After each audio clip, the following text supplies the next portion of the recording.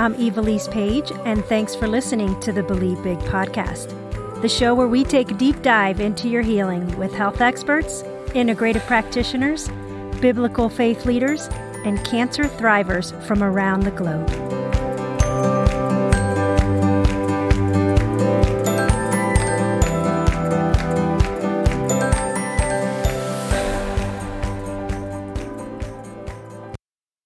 Welcome to today's episode on the Believe Big podcast. My name is Evilise Page, and it's an honor to spend this time with you. In today's episode, we'll be discussing the benefits of an anti-inflammatory diet and how it can help you regain your health. Many people suffer from inflammation-related health issues such as arthritis, allergies, and we share about on this podcast, cancer. Wendy Massey is here with some simple changes you can make to your diet that will help you reduce inflammation and improve your overall health. Wendy was an emergency and trauma nurse for nearly 2 decades and returned to school to obtain a degree in holistic health sciences and is currently pursuing her PhD in integrative medicine. She is the owner of Massey Wellness that helps people see the power they have to heal themselves by utilizing proper nutrition. She recently published her first book called The Ultimate Meal Prep Guide to Simplify Clean Eating. Welcome, Wendy, to the show. Thank you so much. I appreciate you having me. We always like to start our show with our guest's favorite health tip. I know you have many, but can you share one with us? Yes, my absolute favorite one and the foundation for everything I teach is to eat what God has given us. If you stick to eating the natural foods that He already provided us on this earth, there's the majority of your inflammation problems right there, already solved. Yeah, I completely agree. And I really have come back to that again after this recent diagnosis and reevaluating everything that I've been eating. And I've always ate pretty clean and reduce the amount of added sugars and things like that, but really focusing on whole foods and really using those things and minimizing packaged food, even healthy ones. So I think that is such a good tip and a great reminder for us to just eat whole foods. You know, many of the practitioners that I speak with have reasons for entering the integrative medicine world. Your journey began with your son's health journey. Can you just briefly share a little bit about that? Because people are always wondering, what caused you to go into this integrative medicine side? Absolutely. So my son, who is now 30, which he's getting old, I'm not, when he was 18, was suddenly diagnosed as a type 1 diabetic. And he was managing that beautifully, but then developed a horrible GI condition, which we now know as celiacs. But we went through 9 months of doctor after doctor just throwing medicine at him. And here I was an emergency and trauma nurse, and I just hung on every word with pills and procedures. And it dawned on me one day that not one of them asked us what he was eating. And so when I all of a sudden had this big awakening and I started contemplating, what did I learn in nursing school about food? I got about 3 weeks of food pyramid stuff. And I started looking at what the medical schools taught, and they taught less than we learned. So that became my passion. I was able to learn a whole lot more about clean eating, clean nutrition. I did my own elimination diet with him. He was my first guinea pig. And in 5 weeks' time, my 6'1" kid who had gotten down to 118 pounds, he had gotten so sick and was practically bedridden. But in 5 weeks' time, we got him off all of his medicine except for his insulin, and he was running a 10K. And I watched the power of food in 5 weeks turn his life around. And I knew then that was my calling, that I had to help people because we weren't taught that in the medical world. No. And then later, your husband was diagnosed with cancer. And one of the tools you also used with him to help him was the low inflammatory, nutrient-rich diet. Can you share how that helped him in his cancer diagnosis? Yes, absolutely. He was diagnosed with colorectal cancer. Luckily, it was stage 2 when we found it, so it was not very far progressed. But I was able to give him at home when he wasn't able to protest because he was pretty much staying in the bed. I took control, only gave him the whole foods. I also was a lot more focused on an alkaline diet. This was really the only thing he protested is I gave him a lot less meat than he normally would eat. But his doctors, at the end of his treatment, he had to go through chemo and radiation. But at the end of his treatment, his doctors credited the way he was eating with how incredibly quickly he healed. They said they'd never seen healing like it. I'm a big believer of even just the 8 weeks that we were really strict with him, what a massive impact that had. And so many well-meaning oncologists, they share with patients to eat whatever they want. They really care about patients. And I truly believe that. And I think their main concern is that a patient's going to lose too much weight to be able to handle the treatments. And if they got some nutrition training in medical school, like you share that they have less than maybe a week's course, it's changing now, but it's still a very slow introduction into what is actually good nutrition and good foods for patients, which is why we have to be our own advocates or be advocates for our loved ones. What was your response to that question when the doctors or well-meaning friends would tell you that? Very well-meaning friends would say, oh, he has cancer. Let him eat whatever he wants. And I was like, no, he has cancer. It's time to heal. So the thought process of people not realizing what a huge impact food has, it's a societal thing. Just give them the comfort foods, let them have all this stuff. And I joke and say that he protested. He really didn't. He wanted to heal as badly as I wanted him to heal. But when you realize that food is medicine and you treat it as such, it's life-changing. It's life-giving. It truly is. And quite honestly, that was a big thing when we were interviewing doctors, as I know you all have been through this. When we were interviewing oncologists for him, if they saw zero reason to be concerned about diet, we kept going. We kept finding one that did understand that that was a huge impact, and it makes a big difference. That is so important. It gets discouraging when you meet with someone and they're so closed-minded and thinking, it's my way or the highway. And I love physicians. My surgeon this go around was that same way. And he said something to me that was really interesting too. He goes, sometimes we have to make sure we don't impose our preferences on our patients and that we are actually a partnership. And I love that they said, you can find those. That was one of the things that concerned me most was all of my contacts were on the East Coast. And how was I going to find someone here in Colorado, since I was so new, that would really be a team player? And Jimmy and I, thankfully, we interviewed two that were excellent. They both were team players. And I was just so encouraged by that. So no matter where you are in the country, keep interviewing, keep going to find a different hospital. You will find those individuals who can be a part of this team and be a team player for you. And like you said, we want to starve the tumor, not feed it with things that our society say are comfort foods. So I really love that. Now, how did you find your oncology team that would not discourage or dismiss your nutrition work? Do you just ask them that question in the initial consult, or did you know ahead of time that they were open to it? I didn't. We asked the questions, and actually it's really funny because my husband, of course, at the time was pretty overwhelmed with his diagnosis. But the one question that he asked, everything else he wanted hands off. He said, my wife is handling this because he just mentally was not ready for that. But the one question every time we walked into an office was, I need to know you are going to be willing to partner with my wife.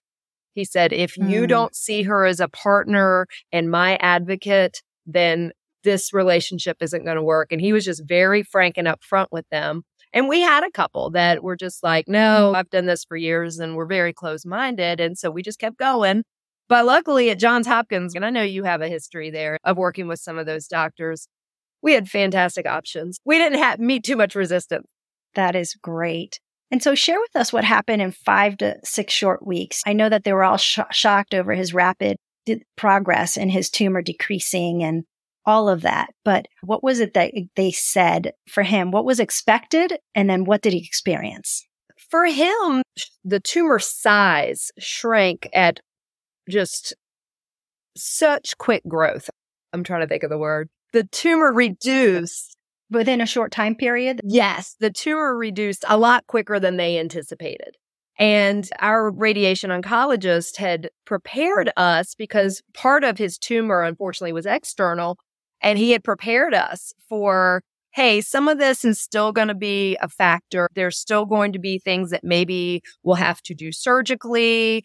And miracle of all miracles, they were just mind blown week after week as they were measuring the tumor. And just, they said that this is not only reacting to the radiation, it is most definitely reacting from within. And his chemo was something that they weren't even crediting with it. They said that the chemo that they had given him was more focused on preventing spread versus what we were actually working on with the tumor. So they said that the only answer that they could give for how quickly it was shrinking was the way that he was feeding his body. That's incredible. And this not only occurred with your husband, but also his best friend who had multiple myeloma. What occurred with him? Yes. So that's a much longer process, unfortunately, but he had many tests that were showing just all kinds of cell growth, cell division that was not normal. And his wife, my best friend, she just came to me and she said, okay, what do we do? I had them on a full alkaline diet and she did it with them, being the supportive wife. And the doctors, when it came time for him to have his transplant, he had to have a bone marrow transplant. When it came time for it, they actually ended up putting it off for a while because they couldn't believe that his tumor markers were completely disappearing. They were decreasing rapidly. Some of the tumor markers they were looking for were completely disappearing. It was just incredible. And unfortunately, he had a team that was not as much believers in the food being a factor. But my best friend kept saying, no, I know that's what this is. I love that. And so can you share with those who are listening with us today, what is an anti-inflammatory, nutrient-rich diet, and how does that differ from other diets that are out there? So the biggest thing that I advocate is the whole foods, for sure. I don't recommend any of the chemicals when you're seeing, if you do buy anything in a box, you gotta read the ingredients. I try and make as much as I can at home, but obviously that isn't always practical. So sometimes you do grab something in a box, but you gotta read those ingredients because even something as simple, a lot of people don't realize the word natural flavors isn't natural. The EWG, Environmental Working Group, who I love, they will tell you that they can have over 100 chemicals in any single natural flavor. So even something that simple can make such a difference. When you are consuming the foods that God created us to consume, our liver knows what to do with it. Our liver is our body's filter that is filtering our blood every 6 seconds. And if our liver is getting gummed up trying to figure out what is all this mess that they're putting in my body, you're giving it so much more work to have to do. So that is the biggest factor. I do not advocate high protein. I have no problem with meat. I eat meat. I am really big on pasture raised and getting good quality protein. But all of these diets out there that recommend 200 grams of protein, 300 grams of protein, they are not good for your liver, for your kidneys, everything that your body needs to function. You can generally do in about 60 to 80 grams of protein for most, I'd say for most women. Now, a heavy weightlifter, you may need more. Men, you might need up to 100 grams, but a lot of people get hung up on these real high protein diets and they're also not healthy. And then finally, the biggest thing, I'm very fiber focused. So if you are not eating the added sugars, if you're once in a blue moon treating yourself with something that has organic maple syrup or raw local honey or something, there's nothing wrong with that. But have a diet that's super fiber rich and you're not going to have the cravings. You're not going to have the hunger. You're going to get all the food you need and you're not going to overeat. It's just a beautiful balance of all these great foods that God has given us, and it's healing. Yes. So for those who have never heard of this before, because some people, this might be their first time hearing about a low anti-inflammatory diet, what would be like 5 anti-inflammatory favorite foods of yours? And what would be 5 of your inflammatory things that definitely stay away from? Sure. My favorite, and everybody always laughs whenever they hear me say, my answer to everything's avocado. I love avocados, very anti-inflammatory and high fiber, high in healthy fats. Raspberries are amazing. They're a wonderful high fiber fruit. Believe it or not, I am a big fan of sunflower seed butter for people who just gotta have the peanut butter or the special treat of something like that. Sunflower seed butter is such a great option. Let's see. Coconut. You can make your own coconut yogurt if you have trouble finding some good ones in the store, though there are some really good brands too. Or just coconut itself. Coconut milk. Coconut is just so rich in anti-inflammatory properties as well as good healthy fats. And I think that's 4. Did I say 4 or 5? Those are great. No, that's good. Those just give some ideas. And what about inflammatory things? Like I know one of the biggest things that people don't realize is the seed oils and what things are cooked in. Seed oils are very high in causing inflammation in your body. What are some other things? Yes. Another oil that a lot of people don't realize is canola. They assume that canola, it's been billed as this healthy fat or this heart healthy oil. And canola isn't even a plant that was originally created on this earth. It stands for Canada oil low acid. So it's from the genetically modified rapeseed plant. So, anything like that that's been created by man, I don't recommend. Maltodextrin is something a lot of people don't realize that is an ingredient in a lot of foods. Not only is it a 0-calorie sweetener, so it's put in a lot of our quote unquote health foods, the boxed foods, but it also has real high addictive properties. And the companies know this. So they will use maltodextrin and, you think you're doing okay eating this one gluten-free cookie that came out of a box, but what happens is you want 8. You don't want one of them. Wow. Yeah, those are some really good tips. So can you share with us how long have, in your experience, typically to see improvements in health after starting an anti-inflammatory diet? Oh my goodness. It will blow your mind. I oftentimes will do free 4-day programs with people because even by day 4, so many people are already feeling it. Oftentimes day 2, they're calling me and they're going, Wendy, I can't believe this. I have energy. I slept last night for the first time through the night. A lot of times if they're on medicine, I'll have them say, I don't know what happened, but I got dizzy this morning. And then I find out they were on blood pressure medicine. And I'm like, guess what? You probably don't need to be on that much blood pressure medicine if you keep this up. You want to let your doctor know. Or their blood sugar, same thing. So it can happen in a matter of days. I've never had a single person that I work with that has gone beyond 10 days of not feeling marked improvement. And I always say those are usually my heavy soda drinkers that have to go through a withdrawal period and they might not feel their best. And you've worked with countless of clients by using clean nutrition to eliminate the inflammatory process. Can you share how you do this practically?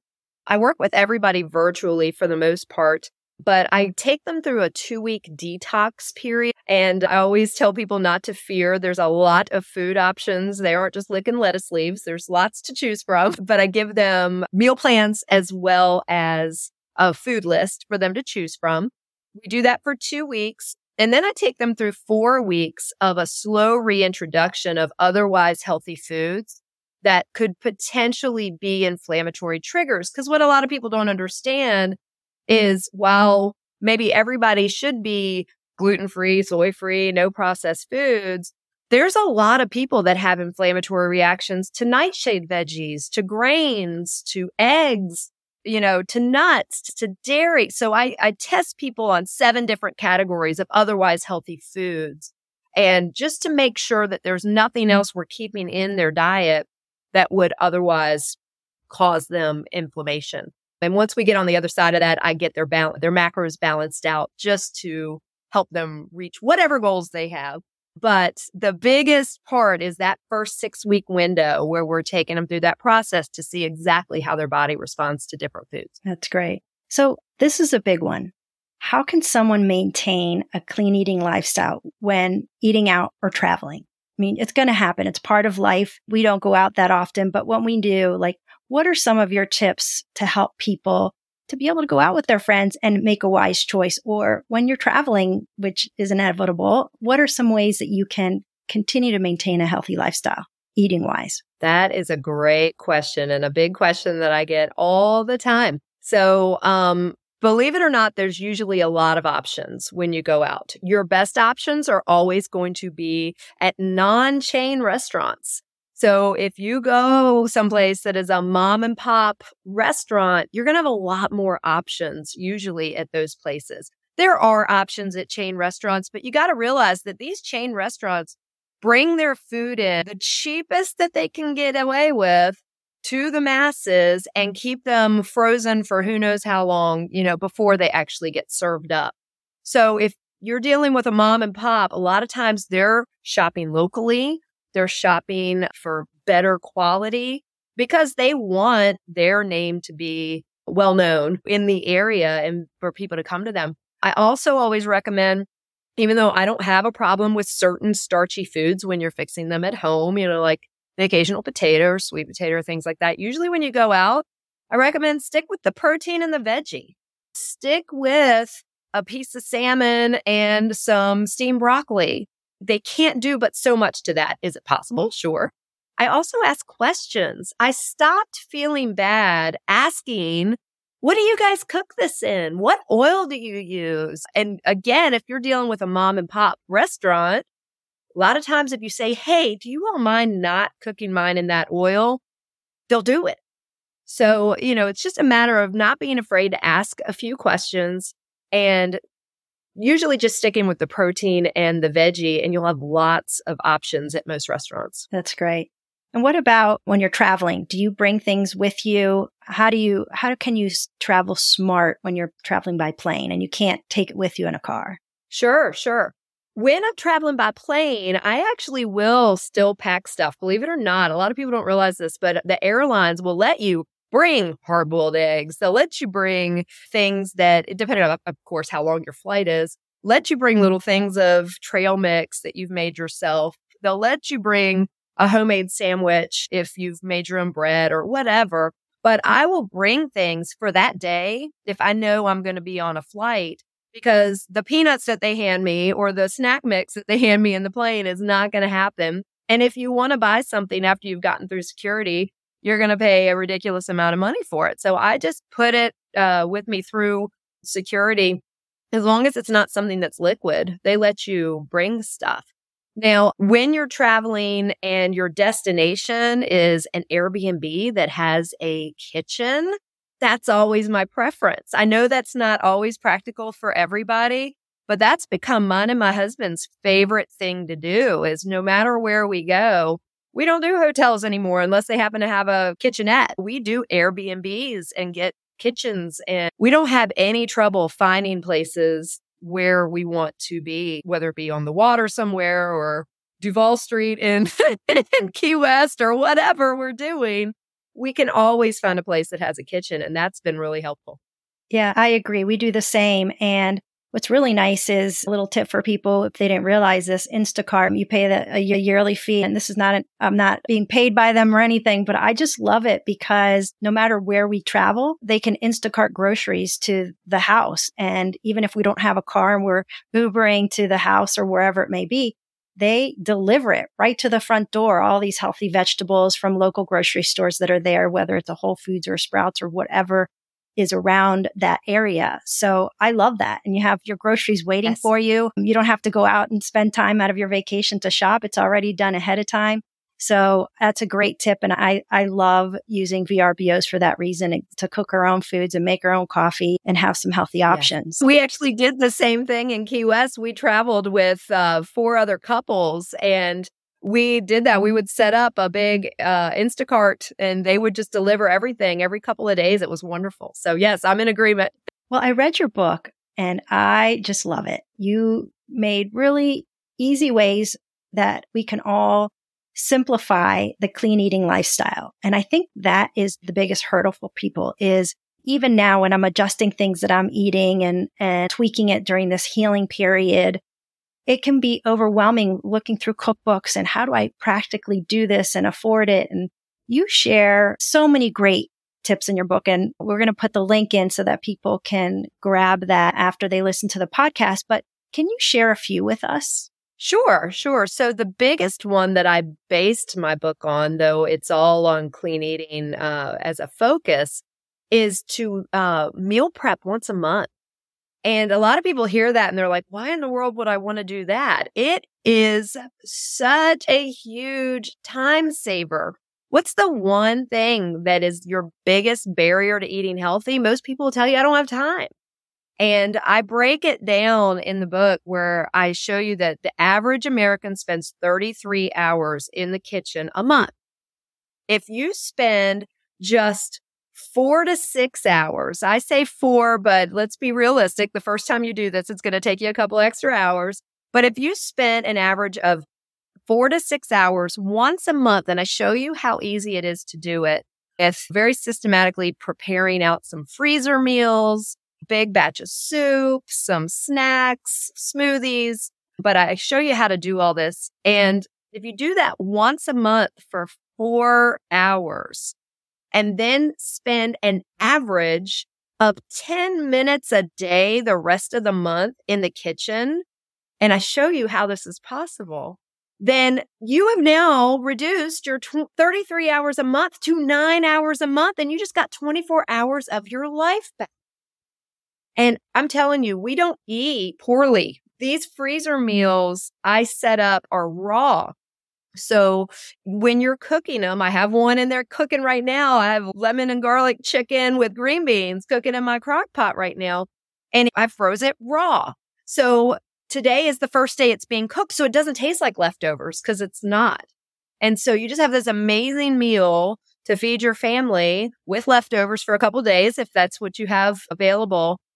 And you're eating like a king and queen for the month, and you don't have to think about it. So it's really a huge impact. And it's a huge impact financially, because I teach you to shop your pantry first, but also you don't have those days of, oh, we don't have anything to eat. Let's just go through the McDonald's drive-thru. Or, oh, we don't have anything to eat, so let's order Chinese. You're not going to choose healthy.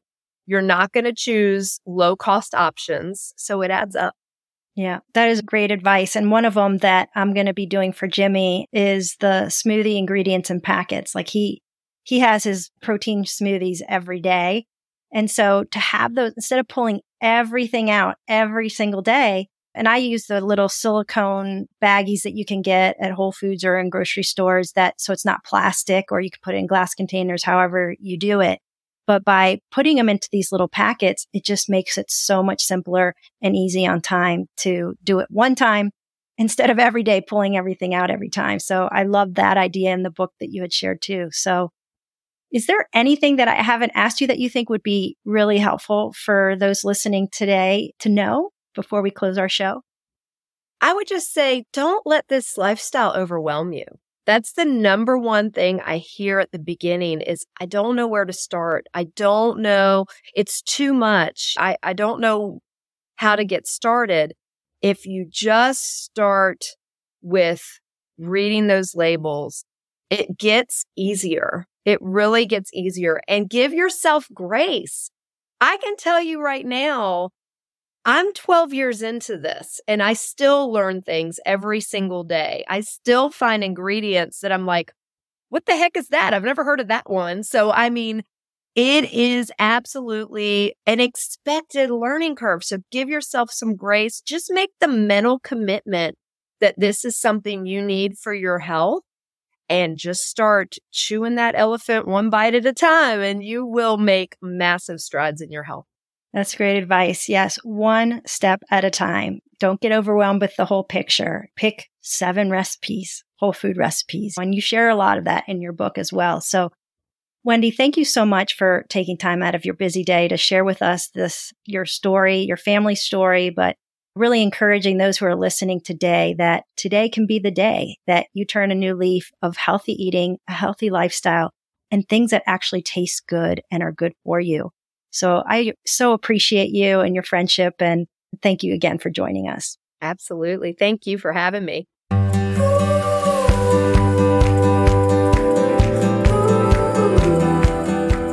If you enjoyed this episode and you'd like to help support our podcast, please subscribe and share it with others.